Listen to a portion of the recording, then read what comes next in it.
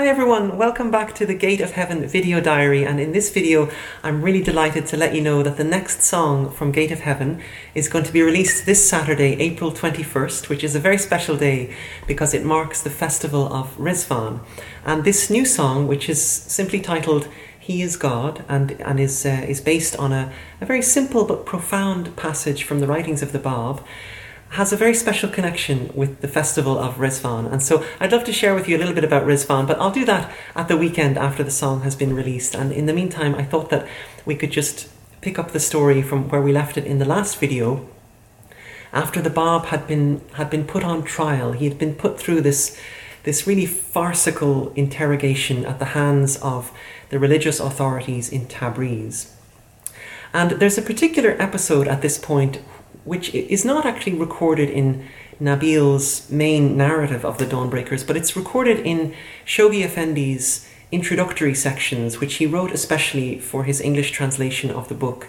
And this episode actually brings the whole story of the Bab a little bit closer to home for me personally, because it's the story of at least the only known person of a Western background who actually met the Bab. And that person was, in fact, an Irishman. He was a medical doctor called Dr. William Cormick, who was living in Tabriz at the time and was employed as a physician in the royal court. And he was called in on two separate occasions to treat the Bab, once before the trial and once after the trial. And he left some notes, and I'd be really happy to share Dr. Cormick's notes with you today. So, on his first meeting with the Bab, he was called in to conduct a psychological examination to see whether or not the Bab was a madman, so that the clerics could decide what to do with him. And these notes are from the introduction to the Dawnbreakers. He said, "He was a very mild and delicate-looking man, rather small in stature and very fair for a Persian, with a melodious, soft voice which struck me much. In fact, his whole look and deportment went far to dispose one in his favour. He was aware of my having been sent to see whether he was of sane mind or merely a madman, to decide the question whether he was to be put to death or not. With this knowledge, he was loath to answer any questions put to him. To all inquiries, he merely regarded us with a mild look, chanting in a low, melodious voice some hymns, I suppose. He only deigned to answer me on my saying that I was willing to know something about his religion, as I might perhaps be inclined to adopt it. Our report to the Shah was of a nature to spare his life."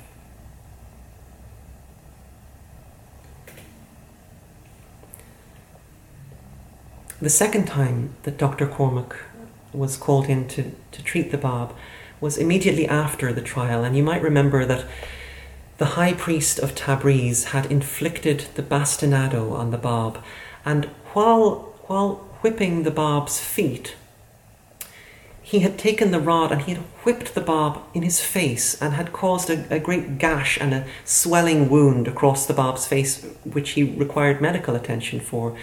And the Bab actually specifically requested that Dr. Cormick come back and treat him. And so here are a few more of the doctor's notes. "He got the bastinado, in which operation a farash, whether intentionally or not, struck him across the face with the stick destined for his feet, which produced a great wound and swelling of the face. On being asked whether a Persian surgeon should be brought to treat him, he expressed a desire that I should be sent for, and I accordingly treated him for a few days. But in the interviews consequent on this, I could never get him to have a confidential chat with me, as some government people were always present, he being a prisoner.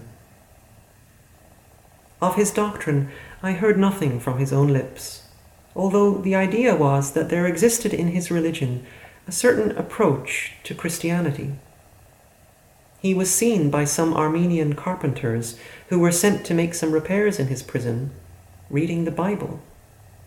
And he took no pains to conceal it, but on the contrary, told them of it.